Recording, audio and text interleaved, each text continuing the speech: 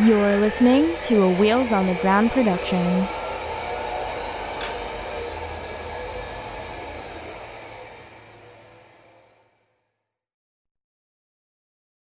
Hey there, Disability After Dark listeners, Andrew here. I want to tell you all about a really awesome deal that I got from my friends and new sponsors, Adam and Eve, the #1 adult toy superstore. They reached out to me and they said, Andrew, we love Disability After Dark. We love your show. We love what you're doing. And we were wondering if you wanted to run some ads for us. And I was like, fuck yes, I do. But what are my awesome listeners going to get if I run ads for you? What are they going to get out of this? And they came back with a really fantastic deal that I want to share with you right now. I hope you're getting comfy, cozy, and crippled because this deal is pretty great. If you go to adameve.com, you can pick out almost any item in the store, almost any one item in the store for 50% off. That means you can get one dildo, one lube, and one thing of lingerie if you want for 50% off. And then, once you get that one item for half price, they throw in even more free stuff. Let me tell you all about it. Okay, so you got your one item at half price in your bag and you're ready to go, but guess what? This offer also includes 10 free items on top of that other item. So you get one free item for penis havers, one free item for vulva havers, one free item for couples, and then you also get 6 free movies from the adameve.com website. You can get your favorite porn or an educational film. I love free movies. They're so awesome. This is such a great deal. And then, on top of that, you also get free shipping. What could be better? This is such a great offer. So, to redeem this great offer, what you're going to do is you're going to go to adameve.com. You're going to go to checkout and you're going to type in Dark Pod. That's DARKPOD at checkout, and you're going to get one item, almost anything in the store, at 50% off, and then you're going to get those 10 free gifts absolutely free as part of your offer. This is such a great deal, and this is just for you, Disability After Dark listeners, and I hope you run over to adameve.com and take advantage of it right now. This episode of Disability After Dark has been brought to you by Come As You Are. Come As You Are is Canada's only worker-owned co-op sex shop. Trans-owned and operated, Come As You Are carefully reviews and curates their selection of sex toys, books, and DVDs. Now you can get 15% off your next purchase at comeasyouare.com using coupon code AFTERDARK. Content warning. The language, content, and discussion found within this episode of Disability After Dark will be explicit. Listener discretion advised. You're listening to Disability After Dark, the podcast shining a bright light on disability stories with your host, Disability Awareness Consultant, Drew Gurza. Hello, friends. Welcome to the show, friends. Thank you so much for clicking on this brand new episode of Disability After Dark, the podcast shining a bright light on disability stories. I am, of course, your amazingly delectable host, Andrew Gurza. Let's get comfy, cozy, and crippled and get this show started, everybody. I have a cool little personal update that I want to share with you before we go into the show. I want to let you know that I have started a Calendly link to which I put in the show notes for the episode today. If you want to be a guest, you can just click on that and pick and choose a time that works for you, and then you can book a show with us. I am notoriously the worst at scheduling to get the guests to come in, and I'm the one that runs all this, and I am notoriously so bad at it. I have to reschedule a bunch of times because of disability stuff. I am just awful. And so this way, at least I can schedule things and have people schedule things that work for them, and we can go from there. And just in the last 4 or 5 days of me having it, a whole bunch of you have signed up to be guests on the show. So that's super exciting. It's in the show notes. It'll be in the show notes every single week. It's in the show notes for this episode. If you want to sign up, click there, pick a time, answer the corresponding questions so we can build a proper episode around you. And I'd love to have you as a guest, even if you are not disabled or you don't think of yourself as disabled.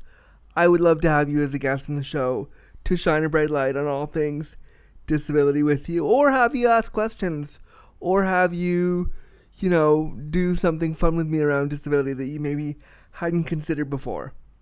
So just wanted to give that shout out that I am going to try to do more and more things to make scheduling easier so we can get more people on the show. And again, that little ad there was totally not sponsored. I just love this new self-scheduling thing, and I think if you're disabled and have trouble with processing stuff and trouble with kind of like paying attention and following through, which is one of my big triggers, this Calendly thing allows the schedule to already happen, and you can set it up so your email's already in there and you can just have it go right into your Google Calendar, and it's a really amazing thing. And I'm so excited to bring this to the Disability After Dark show so we can have more of you on the show. But now let's get to my favorite part of the show, where I thank the awesome Patreons for their support. If you're a Patreon supporter of Disability After Dark, you didn't get to hear all the cool ads from Come As You Are and from Adam and Eve, and you didn't get to hear any of that because you support the show. So if you support the show, you get a completely ad-free version of the show, along with a weird, sexy shout out for me. And you can support the show by going to patreon.com/disabilityafterdark. And today's person that I'm supporting is my new friend, Massimo Orsini. And my sexy, awkward shout out is, Massimo, you make me go, oh. Thank you so much for pledging. I was trying to make it dirty and sexy, but it didn't work. Massimo, thank you. Actually, Massimo reached out to me afterwards and said, I'm totally, I love your show, and I want to be your friend. And he actually lives only a couple hours away from me, so we started FaceTiming and chatting, and it was cool, all because of the show. So I want to let you know that if you become a Patreon, you can even become my friend. Aww. All right, but if you want to support the Patreon, patreon.com/disabilityafterdark, and you can pledge as little as $1 a month or as much as $5 a month or more. And Massimo pledged $15 a year because the yearly amount works for him, and so you can also do a yearly amount if that works for you and your budget. Or if you can't pledge financially, you can just leave a review or tell your friends about the show and spread the word, because the show is my baby and I'm really, really proud of it. But now let's get to the actual show right now. On the show today, I sit down with someone that I fell in love with the minute we started talking. I was like, this person's really cool. And they reached out to me back in January, and that's when we recorded this episode. And they said, I want to come on your show, and I want to talk about being a Mumbai, India-based occupational therapist. And I want to talk about what it means to be an occupational therapist in Mumbai, and kind of my experience being a disabled occupational therapist and somebody with multiple disabilities and chronic illnesses. And I want to talk about living in Mumbai and running an OT practice and the differences between occupational therapy in India versus North America. And so we have that conversation with my new friend, Dr. Sakshi Tiku, who is really, really cool and really, really awesome. And we had such a fun conversation discussing the similarities and differences of occupational therapy in Mumbai versus occupational therapy in North America.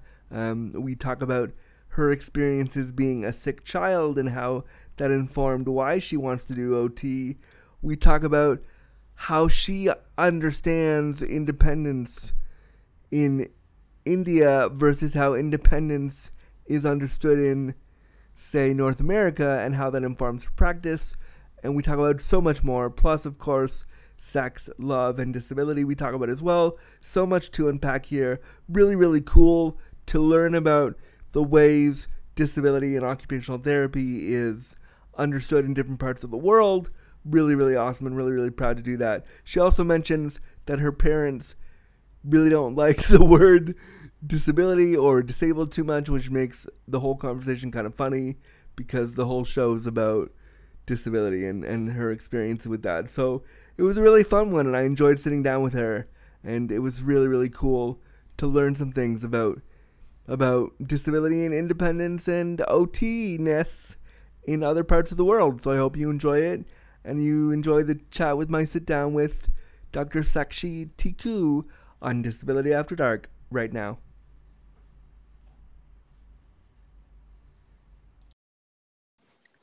Dr. Sakshi Tiku, hello. Hi, and that was absolutely Hi. gorgeous. I was so worried that I was going to say it wrong. How are you today? I'm doing great. I am excited, absolutely ecstatic to be here and to connect with you. Finally. I love that we're finally doing this. It's so awesome. And I also love that you're an OT, and it's just so cool to I love sitting down with occupational therapists talking about this stuff because it very rarely happens. Right? I think the first time that I heard the episode with an occupational therapist, I was like, that's bang on. This is amazing. I'm having so much fun. And so I was like, yeah, there hasn't been an occupational therapist in a very long time. And I think there was a lot of, I got a lot of recommendations around the same time when I had written a post on BDSM and kink. And I think everybody from the OT community kept telling me, you need to speak to Andrew. You need to be on that podcast. And that was the same day. That was the same day that you had texted me on Instagram saying, would you want to be on a podcast? And I was like, wow, the universe. Oh, that's so great. Like, no, the one you heard that we did, I think that was for the Handicast with our friend, I think Anita Brown Major from Australia. Yeah. She was the first OT in all the years of me doing this that I've had on the show talking about sex and disability. So like we loved having her on. And I just thought when you said I also do OT, I was like, oh great, there's a whole other angle. And I have so many questions for you. But before we jump into that, can you introduce yourself to the audience? Tell us a little bit about who you are, what you do, and then we'll start. All right, absolutely. In a nutshell, hello everyone. I am Dr. Sakshi Tikku. My pronouns are she, her, hers. I am an occupational therapist and a personal counselor based in Mumbai, India. I am a new grad practitioner, actually. I am 23 years old. I graduated about last year, last year, which was somewhere in February 2019. And since then, I have been practicing in a variety and a diverse settings, which include from school-based, telehealth, home health care, and everything in between at the moment. I serve clients and I work with clients of age group 3 years and above, neurodiverse, neurodivergent, people with disabilities, queer community, everyone basically, and every person who I can talk sexuality with and mental health with. And there's so many layers there that we could already unpack. You said you're only 23? Yes, I am. That's fun, right? I always want to mention that. That makes me feel so old. That makes me feel so much older than you. But wow, I just remember OTs when I was a kid being so much older, being like older cis white guys or older cis white ladies. So to hear that there are young people wanting to get into occupational therapy, that's really cool. Can you kind of share how you got interested in being an OT? Like, what was the catalyst for why you wanted to do that? Actually, nothing. I always call myself as an accidental OT because the education system in India for pursuing healthcare is quite different from what we see in America. We do not choose the university or the profession here when it comes to healthcare. So it's a common entrance exam that we give. And based upon the score, it qualifies us to apply for certain fields of healthcare. Now, I love genitals. I was like, yes, let's do this. But but I was like, no, I can't be an OBGYN because I need to sleep at night.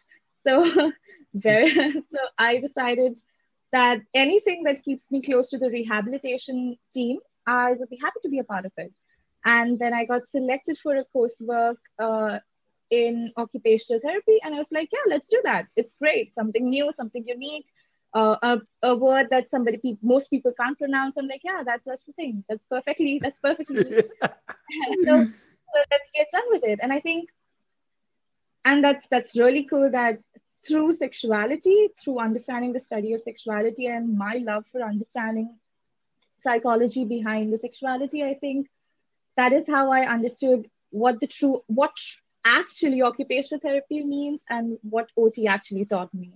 So it's been the other way around. OT found me rather than me finding. Wow. I mean, that's such a so so just so I understand the difference between like India and America in that sense, like you didn't pick this. They literally said this is what the scores are telling us. You should go this way, and you were like, all right, sure. Yeah, absolutely. That's exactly what it is. It's such a weird way to pick your like to pick like your calling in life. Oh, the numbers like it sounds so silly because in America in like the in like North America we would say do what makes your heart feel happy, like go this way, don't worry about the numbers, just do what you want to do. And like the numbers told you to be an OT. Did you know anything about occupational therapy before you started doing like Nothing. what? So when you jumped in, were you like, all right, this is what I want to do? Or were you like, was there apprehension about it? Nothing. Actually, the first year is actually fascinating. When it was my passion to work and understand the human body. That has been my passion. It's been my passion to serve people in the best way possible. I have had, as since a young child, and throughout the years, I've always been labeled as a sick child because I used to fall sick so often. Um, and it would have been because of the most trivialist of reasons, but my immune system was that way, right? So I missed out on so many things, and then I saw my there was there's this expectation as a kid that you see and you want to learn and you want to know more. And Yeah. whenever those doctors used to have some kind of rounds, I'd be like, oh, this is so fascinating, they're talking about me, they're presenting it in such a professional way. And I was like, there are certain, I'm like, you did not talk about this, I'm feeling this kind of way, so maybe it's okay if we haven't addressed some certain parts in the way that I feel left out.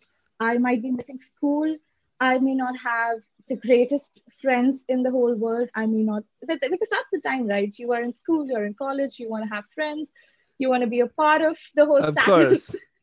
So I think I was missing out on all of these things, but they were both they were both kind of feelings there happening over there. So I was like, that drive, in retrospect, that was the drive that I need to be better than what I saw. Some people were inspirational, but some people were pathetic.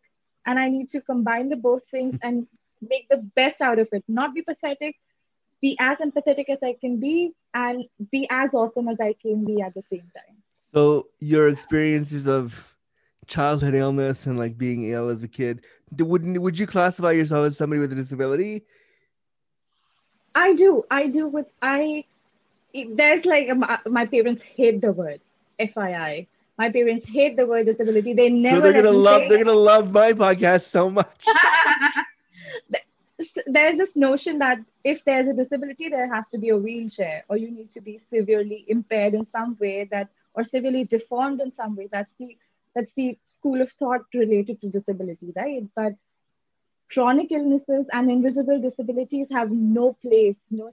So where are we supposed to find a place in the idea of disability? And until and unless somebody's, if it's not seen, it's not there. Yeah. You know, that is how it was. So Can you would you be comfortable describing a little bit of your experience with disability? so among the n number of things that I already have happening inside my body, one thing that I constantly struggle with is a blood disorder, which is superficial venous thrombophlebitis, which basically means that my blood clots at a very irregular pace, and I can have irregular bleeds. It's not like hemophilia, not as severe as hemophilia, but that just means that anytime I have applied too much pressure to my joints, or if I get injured, or if I have a muscle stretch, pull, any violent activity would basically lead to a venous bleed. So there will be sudden blood clotting in my veins. And So that would mean that like having, vigorous sex might even lead to a bleed. oh yeah, it does. Oh yeah, it does. Yeah, it does. Sometimes even handling some of my clients at work. So since I work full time as a school-based OT, even initially for the 1 year, I think even handling the kids was very problematic, and I actually got a bleed somewhere over near my thumb. Even writing my university paper gave me that. Wow. So I know. So how does that inform your life as an OT? Like does that those does that condition does it did it make you think differently about being an OT and how you wanted to practice?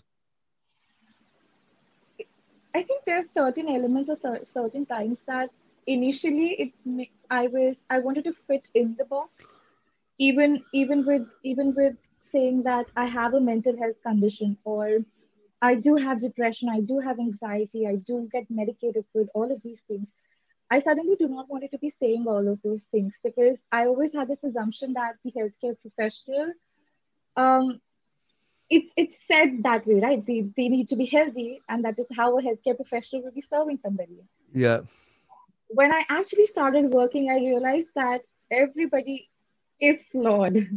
Everybody is flawed, and even the healthcare professional is flawed. And they are, even though they know just a little bit more than you do, does not make them God and does not make them the most perfect, or if they are still human. I think for me, that was the situation, and the biggest understanding or learning that this is I am human, so it's okay when I say that today is a day when I'm highly anxious and I cannot come to work. Today is a day I've had a bleed, I literally cannot walk. Or today is a day when, even though I have set certain expectations from the treatment, it's okay to ask for help and another therapist to help me out. So took me a while to get there, but but yeah, having that disclaimer, I should have done that early on in my work. But yeah, but now that I give that disclaimer, life is a lot more easier. Yeah, I think being really open about disability disclaimers and being really open about what your needs are at that time are really important. And I think for you as a healthcare professional with multiple disabilities, I think that's every time I say disability now, I keep picturing your parents listening to this being like, oh, no, it's horrible. Don't say it. But, as somebody with like multiple disabilities, I think, talking about them and being open about them, especially in a profession where you're not supposed to be sick, you're supposed to take care of the sick ones, is really, really important Yeah. and really, really It's valuable. Um, so as we've kind of talked about, you work as an OT in Mumbai, India. I have so many questions about that, and I would love to talk more about that. And we're going to right now. So, can you tell me how is being an occupational therapist in India different than being one in Canada or in the U.S.? And are there social or cultural differences that inform your practice that may not inform Western OTs? in a lot of ways. So I'll answer the first part of the question that you asked. Sure. If are there any differences? A lot of it, a lot of it. Right from the way that we are taught things, in the way that we have exposure to the number of caseloads or the things that we experience early on, even with our education for that matter. It's a 4.5 year old, I'm saying 4.5 years of bachelor's, and again 3 or 2 years of master's. And that's not a situation when it comes to US, especially. You can start off with any bachelor's degree and then you can transition to occupational Yeah. therapy and keep transitioning further, right? So that's not the situation in India, especially. You just cannot keep transitioning with the courses. So if you are an occupational therapist, you would be practicing in every aspect of occupational therapy. You are not going to get, so you are still keeping those boundaries of occupational therapy quite rigid over here. We aren't as flexible as we're supposed to be. but also with this rigidity in boundaries, there's a way of exploration and understanding that there are other aspects and domains of life that need to be explored and sort of assessed on a regular basis. So even though now that we've become this rigid with understanding that this is how occupational therapy is, we have sort of just assumed that it is going to be more beneficial for the pediatric population as an early intervention. So, and even, or just for people with disabilities. So there's this categorization that it's either for pediatrics or it's early intervention or people with disabilities. Whereas if you actually come to look about it, occupational therapy is for everyone. Yeah. It's actually for everyone who thinks that this is, I am struggling. And which is actually every person on planet Earth. Everyone is struggling. And and I think that's the biggest difference that I see um, when I see the practice in India, in Canada, and US, that the rigidity which we have here in India is a little bit less when you come to see in more Western countries because they are much more open to expanding and sort of incorporating the ideologies of occupational therapy in other domains of life. Um, Now, coming to the second part, if the social and the cultural concerns inform my practice in some way. Now, occupational therapy was a very westernized course. It has originated from America and then spread across the world, right? And it started Right. with mental health, and it started with mental health. Not a lot of people know that, but and sadly, we have forgotten that aspect of occupational therapy, and we have sort of flourished in every other area. But what happens is what we learn about occupational therapy also becomes westernized because we constantly keep referring to books that have been published by American authors.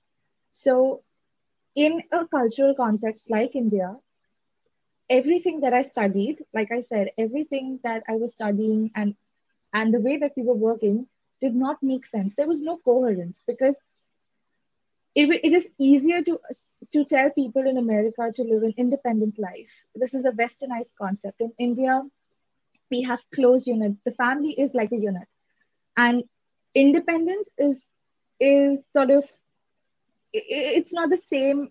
Independence does not mean the same way to everyone. Yeah. Um, I live with my parents, right? So even though I want some kind of an independence in certain areas, there is some kind of dependence that will always be there.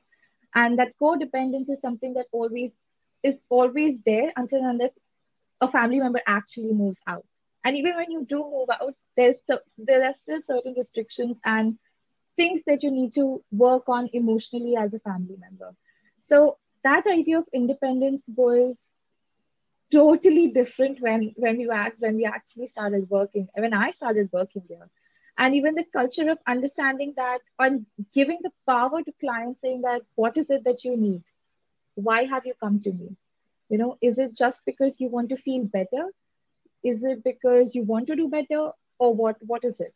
And that these are the two things that I think um, I personally haven't liked in the way that when I was studying about occupational therapy, and now working as one, I understand that the society and culture which we think that is going to be, which I consider to be a barrier early on when I was studying about it in a more westernized concept. Yeah. Now that I am here, and then I get to switch my cultural mind in such different ways when I talk to people in America, when I talk to people in Canada, US, Australia, in different parts, I realize that the question always boils down to and sort of giving the power to the client that how is it that you want me to help you?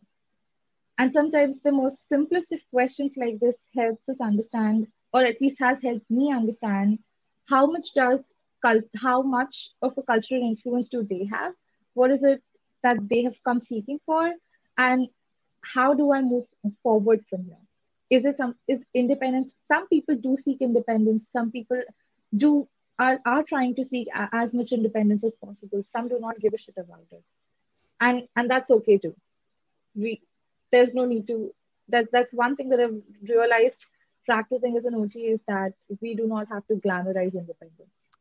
No, It's no, no. It's okay to ask for help, I think, and to need help. But it is interesting the differences between independence in America and Canada versus Indian idea of independence. Because like the minute I can move out, I moved out. Like I don't Yeah. think being, in my 20s, living with my parents, I would have been happy. But again, that's a completely different. So when an Indian, I've been an OT, when an Indian doctor talks about independence, what they mean is you're still gonna live at home, right? You're still gonna live with your family, right? Like it doesn't necessarily mean moving out right away. It just means being your own person, sort of. Yeah, absolutely. That's such a it's such a different it's such a Yeah. different view of like and I mean I guess that would translate to disabled clients too in the OT field because you'd have to like what do you do? Well, obviously you when they come to you and say like I want independence, obviously you help them get that, but I can see how like that would be such a different conversation.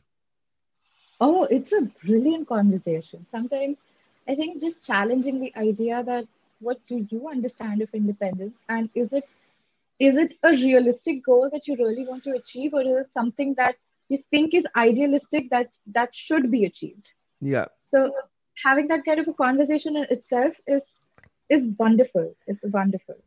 Is there a conversation because I know in America and Canada there are a lot of parents who when we're talking about their disabled kids, they get really protective and really like, oh no, they can't be independent. Is that conversation in your experience, is that conversation like heightened in India of letting the disabled child try stuff and letting them be on their own, or is it more like, don't worry about it, take care of them, it'll be fine.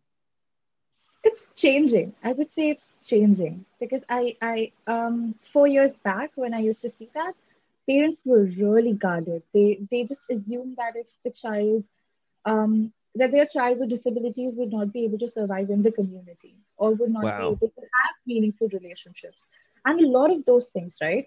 But now that I'm practicing, I actually helped set up one of the persons with disability the other day on a dating site. And it was so much fun. We actually were practicing what pickup lines we should be using and how Wow. to space, yeah, how to space the technology time out so that it does not cause them fatigue. That is So, something that I would never in a million years have done with my OT. And my OT would never in a million years have done that with me. That is so forward thinking and so progressive, even for now. Like, wow.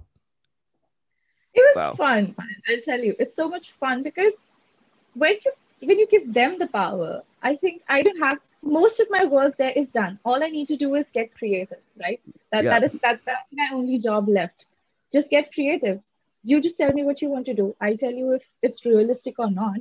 And if it's not realistic, we can sit together and make sure if this is something that we want to save for later and make it a realistic goal or do what and how to go about it. I think the idea that it's too much hands-on is fine, but the conversations that you can have with an occupational therapist sometimes can be so enriching because we can make anything an occupation because everything is an occupation.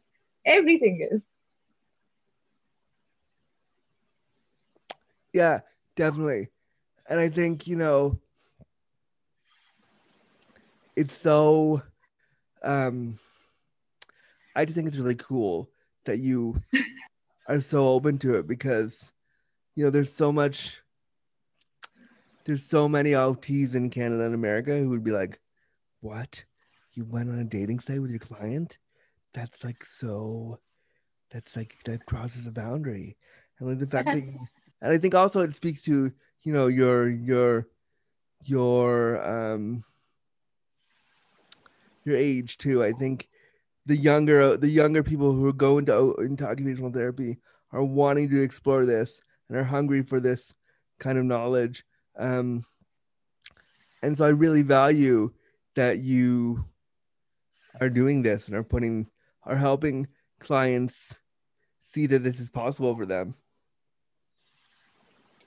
think that early on when I think it's been a year that I've been on Instagram, and I think yours was an account that I stumbled upon early on, and that sort of so narratives do help, and that's the reason why I say that having these conversations sometimes it's okay to wait and actually take some time, assess, evaluate, observe, and have a conversation with the client that this is where they are coming from and this is where they want to go from.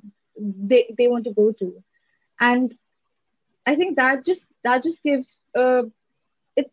It's not just a motivational factor for at least for me, but also understanding that oh, I need to think from this way as well. This is a perspective that I haven't thought from before, and the more experiences and the more narratives that I come across, I think that that really does shape and inform how I want to go from here.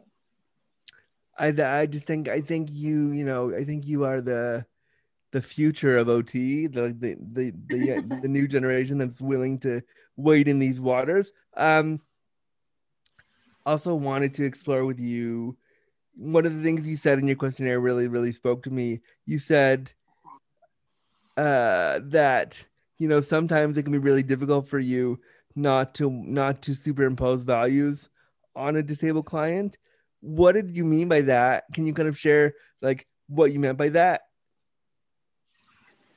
Um, the most simplest of examples. I was always told that using the label of being disabled is something that is shameful or something that shouldn't be used frequently, or the disclosure around disability is not something that everybody needs to know, right? It's only reserved for the people that are really know or have connections with.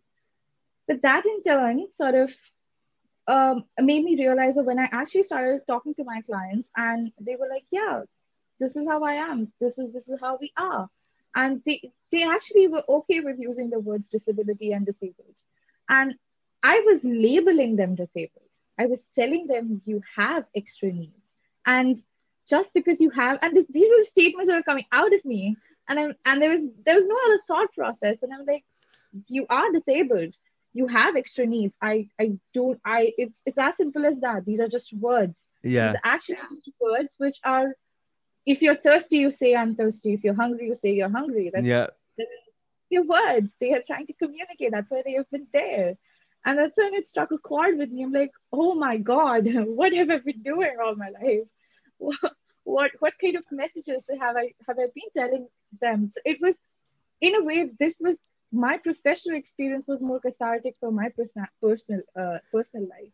And Because over a it was period of it time, was teaching you to let them tell you what they wanted, how they wanted to identify, and let them show you what they believe their identity was. Like I like as a practitioner, you were using the word disabled because we don't often hear that from practitioners, period.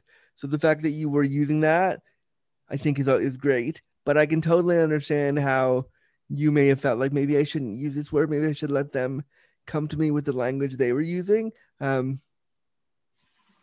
yeah, actually, this conversation actually happened when we were trying to have an assessment over them having a disability certificate so that they can avail special services.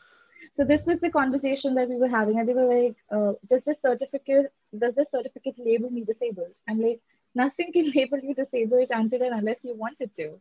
Yeah. And and even if it says that you're disabled, it's just saying that you have extra needs, which you do, which is a fact.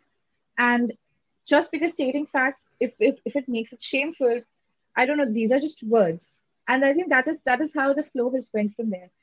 Early on, the understanding of language or using titles this way was not something that I had learned in an Indian context, since English is not something that's our primary language, right? Right. So so giving these labels, or even understanding that there's something called as labels, or you have to, or understanding language while you address clients in this way was a foreign thought. This is something that I've learned a year back when I actually started practicing and got the exposure to all the other cultures, brilliant cultures in the world. And that's when I have actually started asking people, how do you label yourself? How do you want me to address Is the disability first, person first language? Uh, Again, with gender, pronouns, and all of these things, I think. So it's been more comprehensive now, but I have no shame in accepting that I did not have any idea or the concept of labels when like 4 years back or 3 years back. So, what would, in an Indian context, how would a practitioner who didn't have the training you have and who didn't have the knowledge you have now, how would they refer to, like, if you saw a disabled person in the world, what would you say what language would you use to describe them? So we usually do talk in Hindi, and we usually say that they have special needs, they have extra needs, Yeah. translated in Hindi, and that's how it has always been. And then obviously the whole label of these are special, and all the other words, special kids, extra needs, all the other superficial words rather than saying what it actually is. So by using disability or disabled initially, you were trying to take away that stigma and just say this is a fact. These are fact. Like me personally like that better. That you were just like, you have disabilities. This is a fact. And it sounds like in an Indian context, they were trying to like gently say you have different needs, but they weren't saying disability. Yes, exactly. And even the idea of breaking down, they are not disabled, they are differently abled. I'm like, how do you know that? You have not lived their life. You Yeah. know nothing about it. So you just cannot say that they're differently abled. Yes, they're abled. Yes, they are different. So are you. So am I. Everyone is. So what is with the titles? What's with the wordplay? Yeah. Until and unless a person actually, until unless a disabled person actually says that I'm differently abled, that's it. When they say that, I'm okay to say these words. But any healthy, normal person comes up to me and just decides, or any healthcare professional decides that this is the label they want to be using for their client, that is something that's totally unacceptable to me.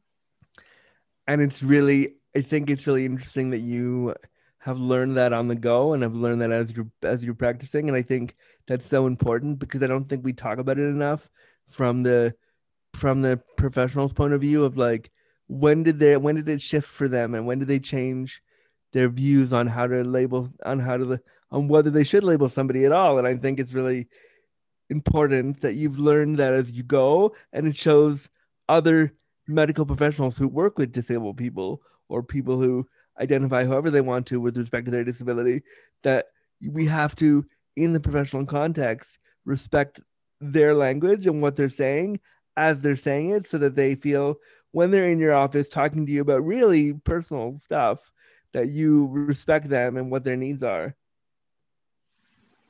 100%. 100%.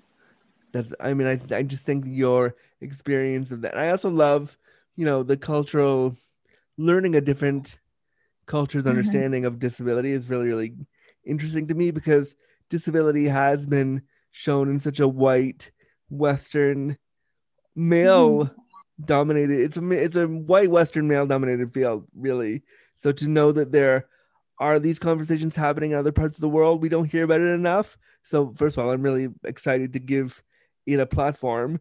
So thank you, and I'm excited that you are so open about it. I just think that's really great.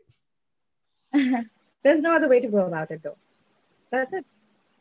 You I love how like this is it. This is whatever it is, and this is how it's gonna be. Like I like that. I like you. I think you'll be a very good. Well, you are a very good OT, but I think you will do even better because disabled people, in my experience with OTs, when you dance around shit, it gets really annoying. But if you just say it straight out, the person feels way more comfortable with you because at least we're having an honest conversation. And I get the feeling from you that as an OT, you're very direct, which can be scary for some of us, but also really important for a lot of us. It's fun, actually. Sometimes the idea of relatability, I think, and that's something that when I said that I had pathetic healthcare professionals when I was sick, so that is where it comes from. They were pathetic because they were robotic, and I know that it's very difficult for a healthcare professional when we are seeing 80 to 90 clients in a day. That used to be the workload when I was working. Wow, It's 80 to yeah, 90 a day. yes, it used to be in a government hospital, and it was hectic. But uh, clients remember, and they used to know that, oh, where is Sakshi? I want to go back to her.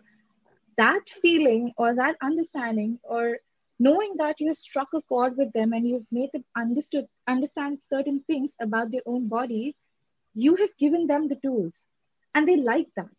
They like that. The idea that um, you need to be you need to be you need you need to be commanded, or a patient needs to be guided in some way, and you constantly tell them do this, do this, do this, and it's just a one-sided communication. But on the other way around, when you sort of get a little bit more relatable, when you joke around about the things, about certain mistakes that they've done, as simple as somebody having a shoulder tear and them taking a heavy bag on their shoulder when you told them not to do so, and just having a laugh about it, and just making a sassy comment about it, is sometimes they have a good laugh, you have a good laugh. They know that they've made a mistake, but that's not your job to tell them that, oh, you're a horrible, pathetic person, now the therapy won't work. That's not my job. Yeah. That makes me a pathetic professional, right? And just the way of saying that, this is how you've done it, or just teasing them about it, and just having a more so conversation about that. Oh, so this can happen. These things are habitual. It can happen. You can go back to it. Here are some strategies to go about it. And this is how you can deal with it, because that is how it is, and that is how you become relatable. Not everything in life can be perfect, especially when it comes to a rehabilitation process. Yeah, of course. So And I totally agree with that. I'd love to know, just from a, like, forgive my complete ignorance here, and I'm going to be really, really blunt about how I don't know anything. And I'm coming at this from a super ignorant cultural lens. But everything I've seen from, like, hospitals in India and, like, the medical system in India is completely different from what I see in America. And I've only seen it from blips of TV and blips of, like, things I've watched. So would you say that the medical system, like, when you say we're seeing 80 to 90 people a day, that's not really common for OTs, I don't think, in North America. Like, what kind of resources do you have in your office to, like, do you have Hoyer lifts? Do you have, like, special things they need to transfer? Like, what is available there? so when I was talking about 80 to 90 clients, it's more so about community rehab. But when it comes to inpatient, or whenever we have centered to persons with disability, we definitely do not have all the resources that should be there, and it sort of overlaps with. I would be killed if I made this statement, but I will say it anyway. But but it sort of overlaps with the treatment of what physiotherapists already do, right? So, which in a way is counterproductive and does not help the client in any way. And that is how it is. And which is why I hate the system, and I do not want to be that pathetic therapist. I am okay sharing the caseload with my physiotherapist and telling them that, you know what, the biomechanics better, you deal with that. And that's the reason why I can have such great conversations about being on a dating app, or help my client get on a dating app, because while the physiotherapist has already made sure that there is better dexterity movement, I can take the rest of the time to transfer that learning, right? How to use the mobile app, how much time are you going to hold it, what adaptive devices are you going to be using it for? And that's easy. That's easy, right? What Yeah. if I had to start the work from scratch? So the whole idea of competitiveness here, and creating that boundary between what physiotherapy and what occupational therapy does, is a constant. I think that's happening all over the world, but it's still it's still a lot of it is still here. And like I said, it's a lot more westernized concept. So making sense of it in a more South Asian context becomes quite difficult for students and practitioners as well. Um, To separate the two modalities, and to have, like, and to have them work together, so that physical therapy works on the physical part of it, but you feel like your job as an OT is to work on not only the the activities of daily living, but the emotional side of with the client as they do things. Yes, yes, absolutely, absolutely. And I think that just takes off the burden of both the parties, Mm-hmm. both the therapeutic parties, because if if the client spends some time at, usually that is what happens when people with disabilities are referred for therapies. They are referred to both physiotherapy and occupational therapy. Yeah. 90% of the time, that's the situation, right? Now, you would be sending a client for physiotherapy for about 45 minutes, 30 minutes, whatever the time is, and then again for an occupational therapy session for again 45 minutes. And it makes no sense if both of us are working on the same things, right? I would rather have a 30-minute session. I would rather spend the time with the person with 30 minutes and another 30 minutes with the physical therapist, and we can both talk about what area are we trying to work on, um, general areas, and what's something in particular that I also want to focus on, Yeah. and combine the two. Saves us both energy and time, and I Yeah. don't have to spend one complete hour on one client. Yeah. Yeah. No, I think there does need to be more. There does need to be more.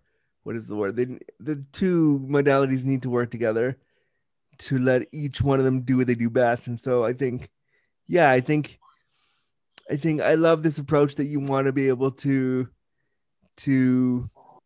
you want to be able to work with the PTs instead of just doing what they do. Yeah. And like there are some things that we do differently for sure. I'm not going to deny that it's completely their forte, and OTs should not be touching it or doing anything about it. But again and again, when we keep saying that we are holistic, we are comprehensive, and when you keep throwing around these words, we need to be truly holistic and comprehensive Yeah. in alignment. And sometimes being holistic and comprehensive means that refer to whoever necessary. And if you know that there's somebody else on the healthcare team who can perform or do better than you, do it. That's holistic. That's actually comprehensive. And do it with the client in the room, like in the room, and like tell them what to explain to them why this person is going to help you with this thing. I think so Exactly. often what happens when we as disabled people, especially in a North American context, are referred anywhere, like it's like, oh, you're gonna go see this guy and he might know what to do, and best of luck, like the best of luck to you, good luck, bye.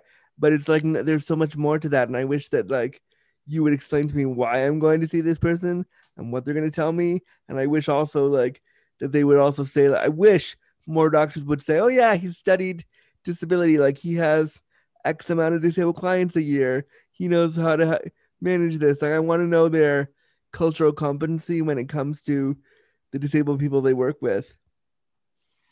Absolutely. And I think that's one thing. Before referring my client to any person, I make sure that I actually take their consent, because they have already invested a lot of energy, a lot of time, a lot of money, and a lot of trust on me.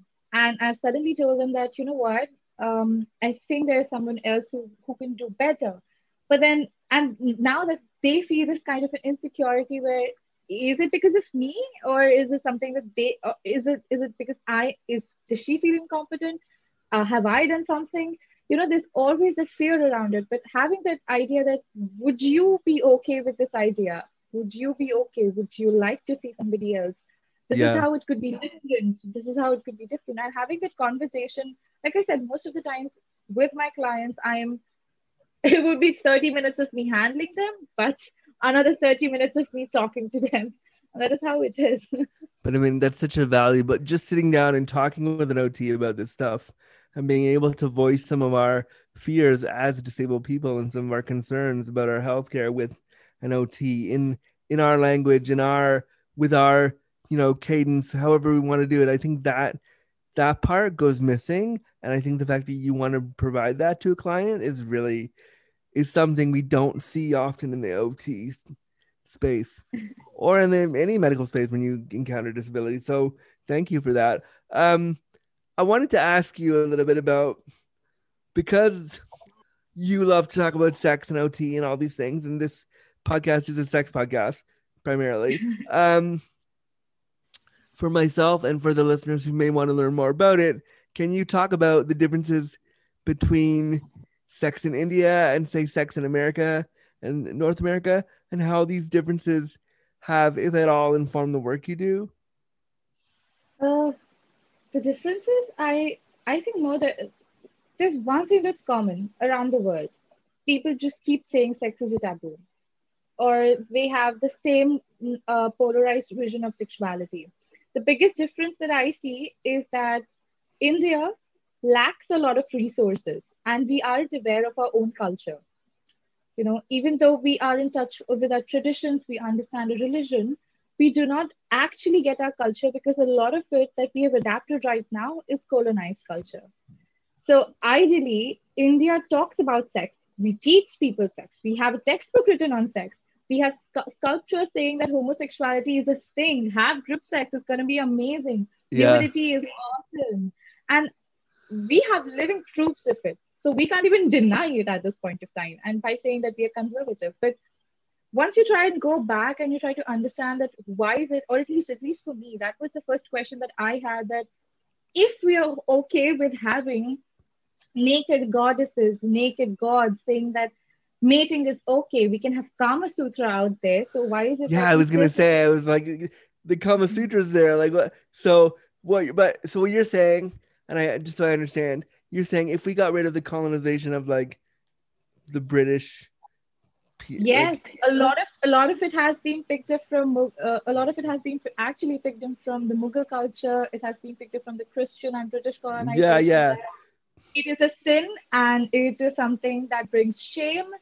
And that is how it is. Even to be very honest, nothing in Kama Sutra says that sex work is bad, homosexuality is bad. Nothing. They actually talk about pleasure and tantric sex. yeah, So yeah. I, So I, like I, I I'm like, because let the words speak. so I much am not of gonna. what we see in, again, and I'm speaking from a very myopic lens of like, some Indian characters on TV and things I've seen in like Indian based movies about homosexuality. It's very, very shameful that you would do this and you're gonna bring shame to the family. And so like what I'm hearing is that like we don't really know what the Indian beliefs on sex are because it's been colonized. So like what this proves that like colonization is the worst. And if we got rid of all those ideas, there might be a way more open, way more sexually free version of India than we know.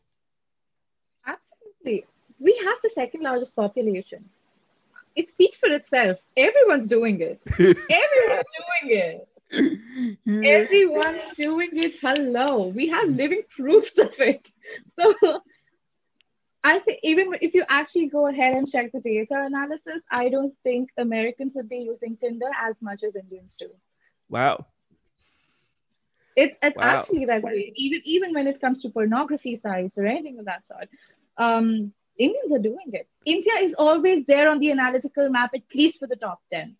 Anything on technology, go check it out. We are always there on top 10. We make sure we are there. Amazing.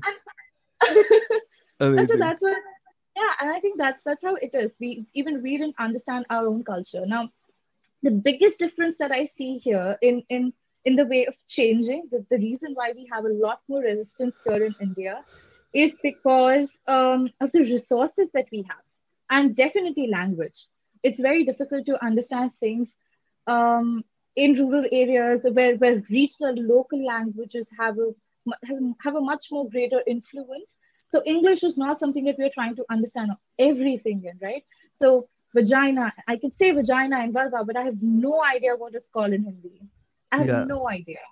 So that is something that does create some kind of a communication barrier.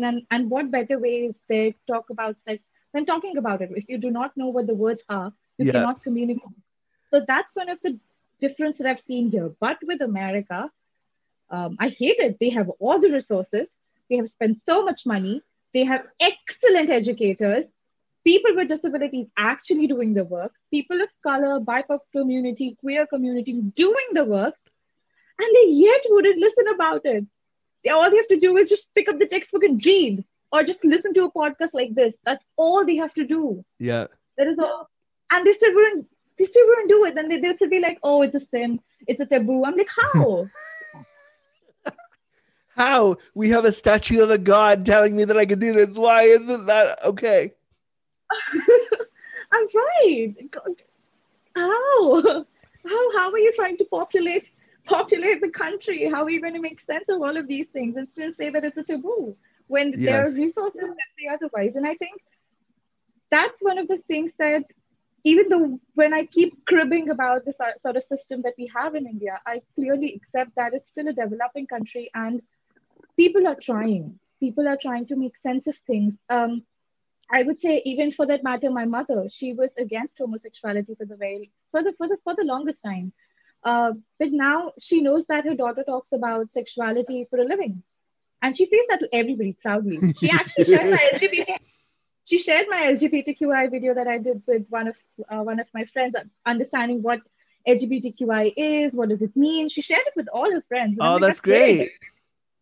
Everybody was like, wow, we did not know that the words meant this thing, the words were like that, and this is how it is, or this is how different it is. I'm like, it's that easy. We It's talked a that minute easy. we talked a minute ago about shame, and I'm just curious. Is it shameful to have somebody in the family with a disability in India? Is it a shameful thing? Is it talked about in a lens of shame or like pity? It is shame, yes, and more than anything else, it's because since, like I said, it comes back boils down to this: we are very close. Everybody is, even my mother's siblings, my dad's siblings, their kids. So even first relatives, we are all very close. I think we Yeah. all have conversations on like daily or weekly basis. That's how close we are. Wow, Okay, good. I know, right? Wow. So when you sort of start talking about these things, it's something that you share with your family, and that means it's not about two people having an opinion about you. It's about 10 and 15 people having an opinion about your condition, and there's always going to be that one rotten egg who's going to spoil it for everyone else. And that is exactly what happens here. It's not that everybody is in rotten egg, but it's like sometimes the rotten egg is much more impactful than the good ones. Yeah. And Yeah. that's how it turns out to be. So this is how the whole process of shame comes into it, Yeah. and which is the reason why I think even my parents, or they do not like me using the word disability, because if I start using it more often, then I would be viewed from a very pity or shameful eyes, which I think they Yeah, do and it not would want. bring shame to them. Yeah, that is not something, because it's like weighing down the achievements. So, oh, she did this. Oh, but she's disabled. Suddenly, all my achievements go down. Yeah, yeah, yeah. Um, I want to move into can you share kind of what your coming out story is about coming out as bisexual and identifying as a queer disabled person? What has that journey been like for you? I had no coming out. I'll tell you how it was. I had a conversation with my brother. My brother is my closest friend.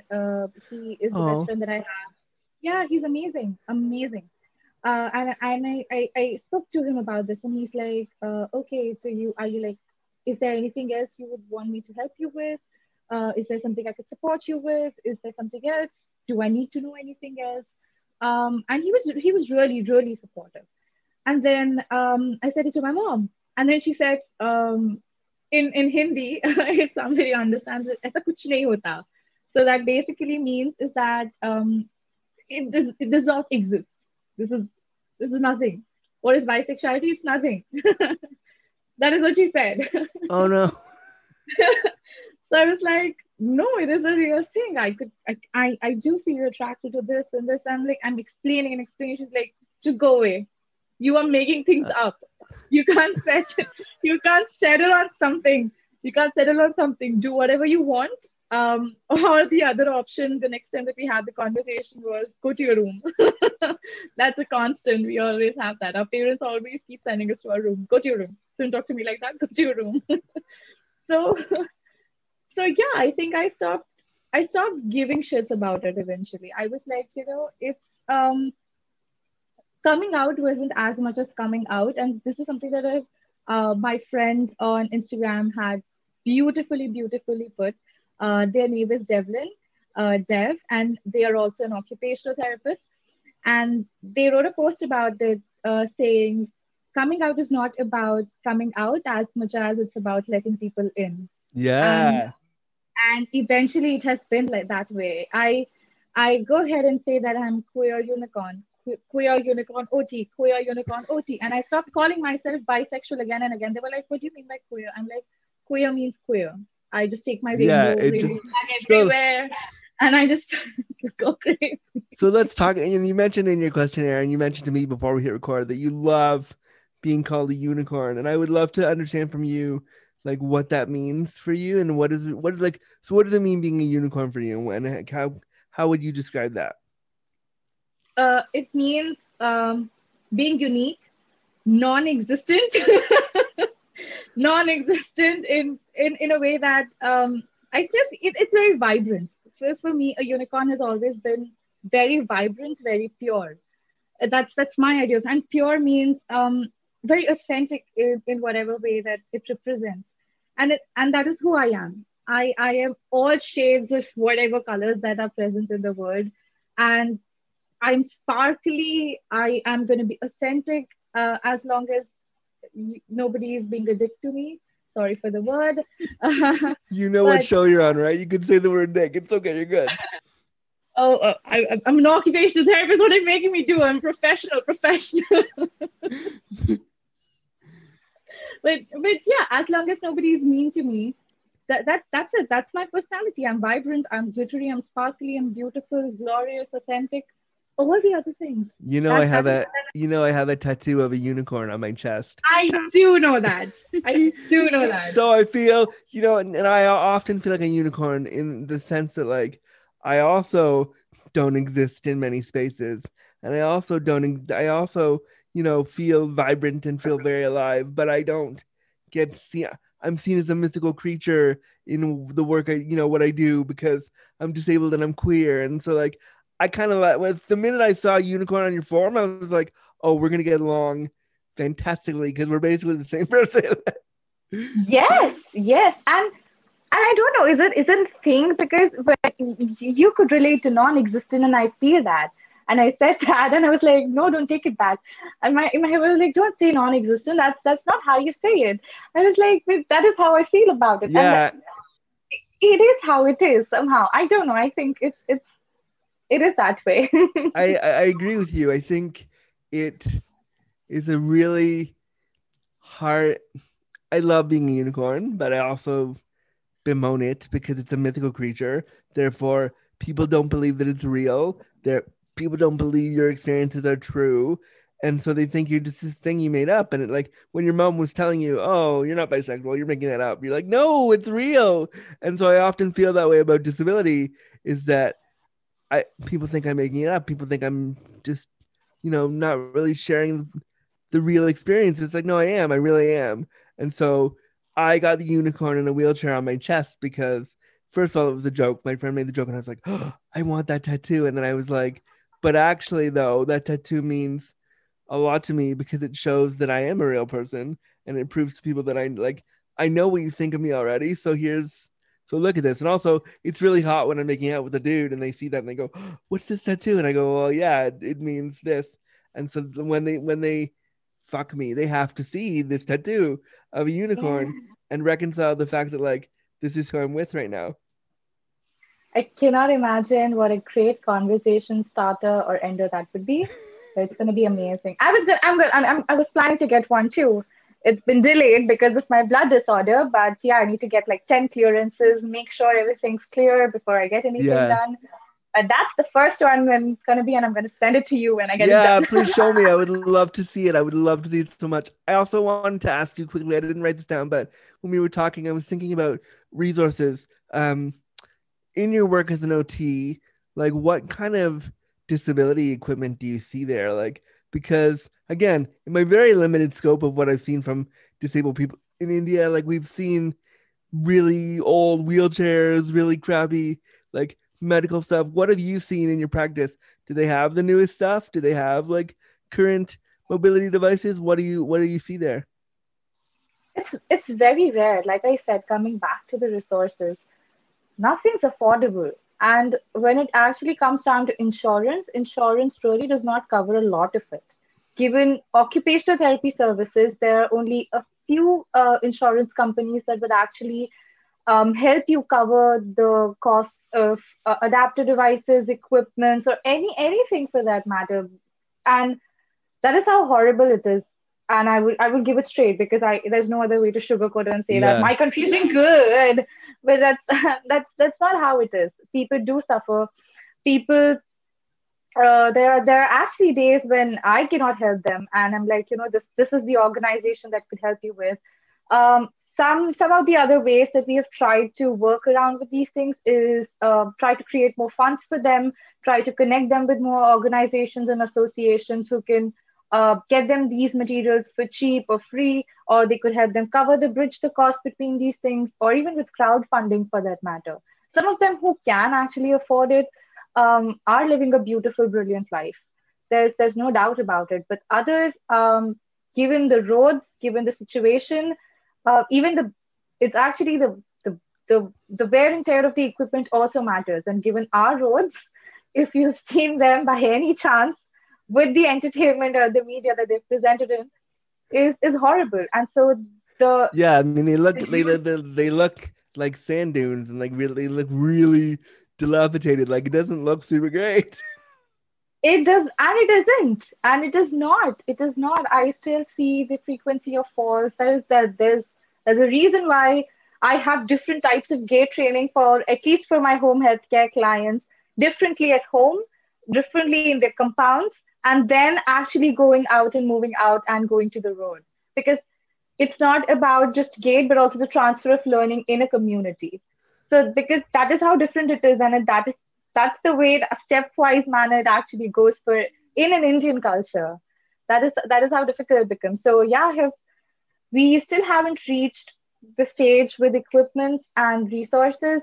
Everyone's trying in a monetary way, but even if we do get the bestest of best, we have seen them getting ruined because of the environment that we live in.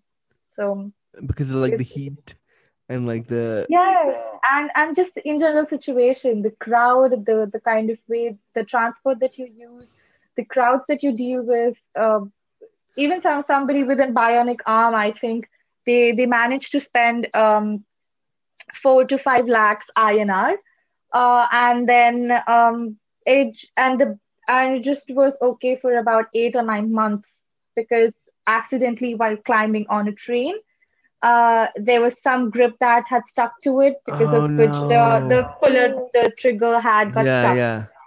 And they almost got injured while climbing on a train. So that was very Because risky. their arm fell off. Yeah. Shit. So, yeah. So that's, people found it hilarious, but I think No, it's super dangerous for the person. It's horrible. it is. And they were like, we got the bestest of the best. And still it turns out to be this way. Might as well have not invested in this. Yeah, because so hi- in your experience as an OT and in your experience kind of living there, what how can we make it better so that these resources don't get destroyed? Is there a way? Is it possible? We need to be working really hard. OTs need to be working really, really hard because the competition is not with any other rehabilitation professional, Yeah. but the competition is actually with the kind of diseases that we see day to day. We are getting better, science is getting better, but so are diseases. Look at it. We are living in a pandemic. They've Yeah. got the best of us. So there's no way that we need to be fighting over trivial things that, oh, how could a physiotherapist do this and why haven't they included me?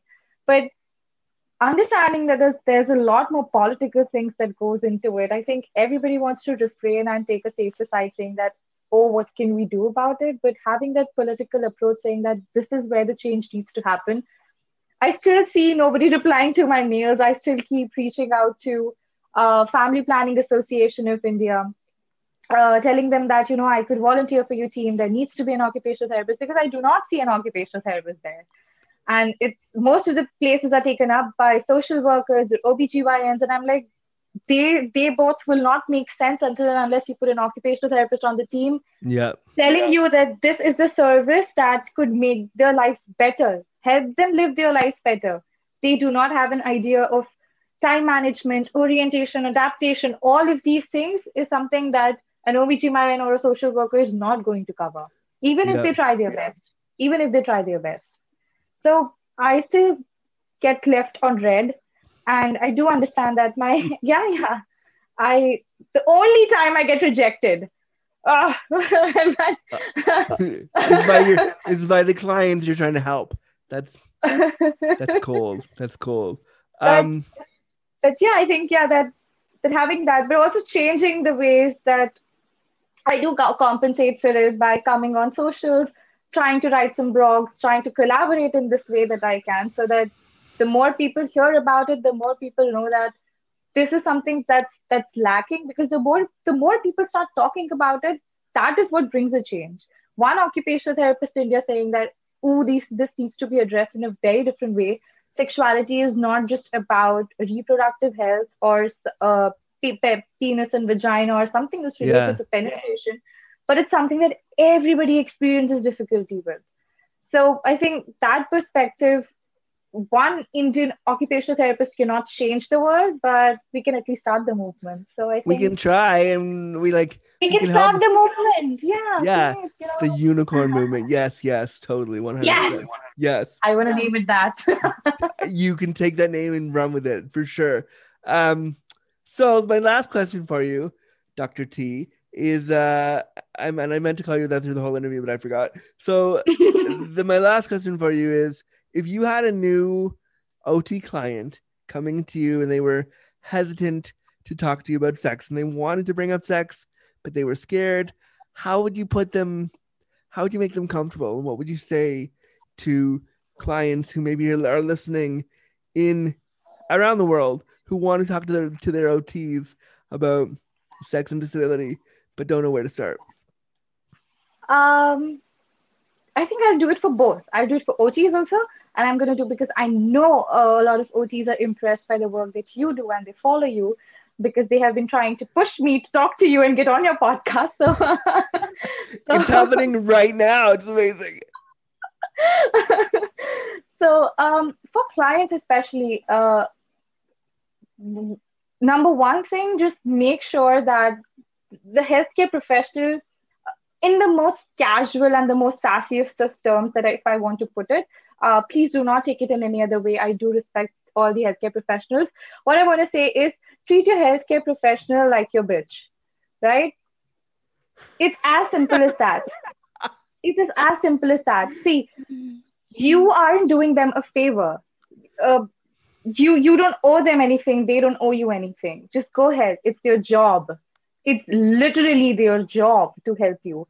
And and that's the one of the best way to screen that if this healthcare professional is right for you. Because if you feel hesitant talking about your own body and the things that your body does, and if you find that your healthcare professional hasn't addressed it already, there's something seriously wrong with your healthcare provider, and you need to ditch them. It's as simple as that. Ditch your bitch.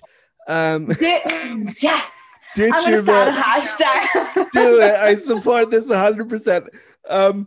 This was such a fun conversation. I'm so happy we finally sat down together. Oh my goodness.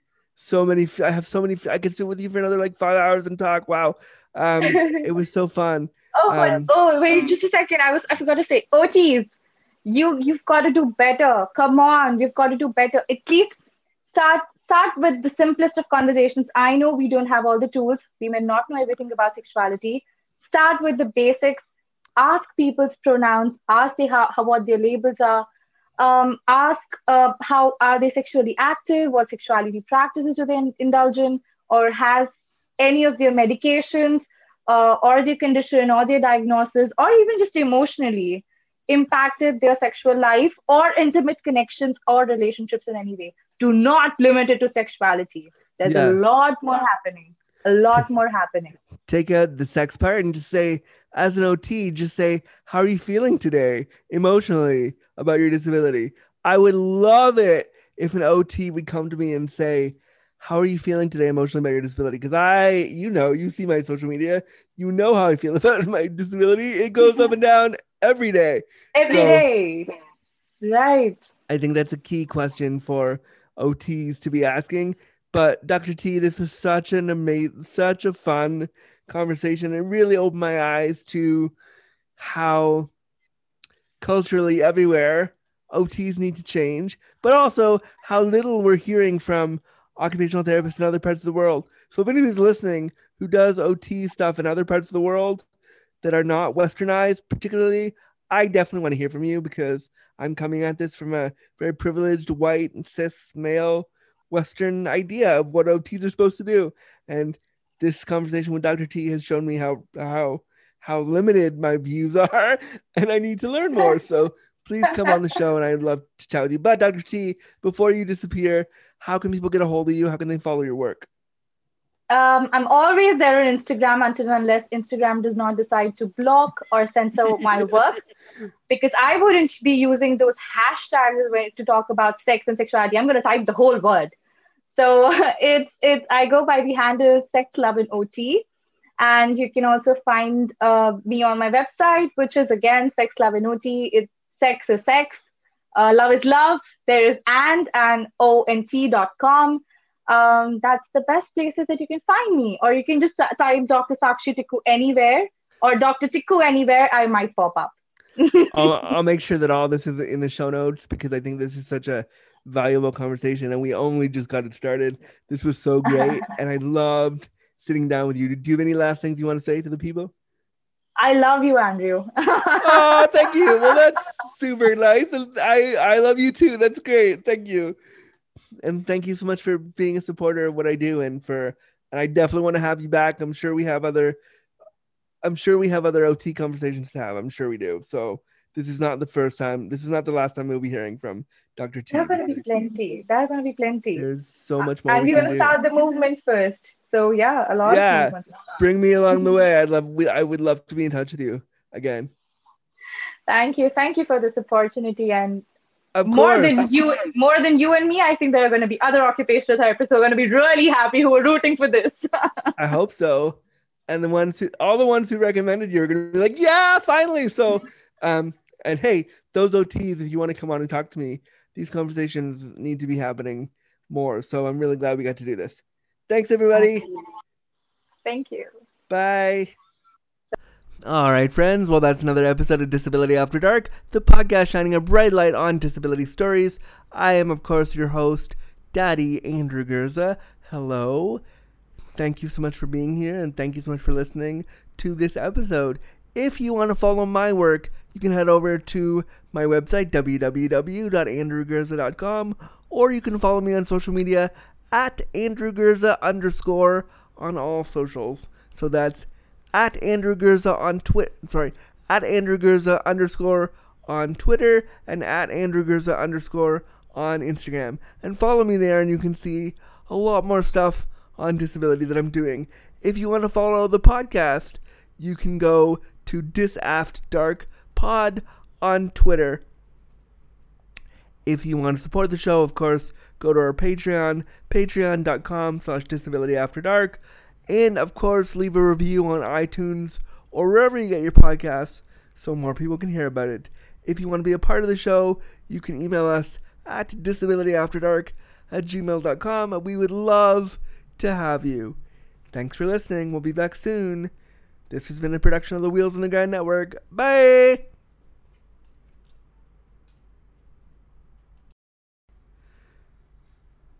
Copyright notice. Disability After Dark was presented, created, and produced by Drew Gurza and Wheels on the Ground Productions. Any and all materials, including graphics, audio recordings, and music, are property of the owner and cannot be used or distributed without express permission. Copyright 2020-2021.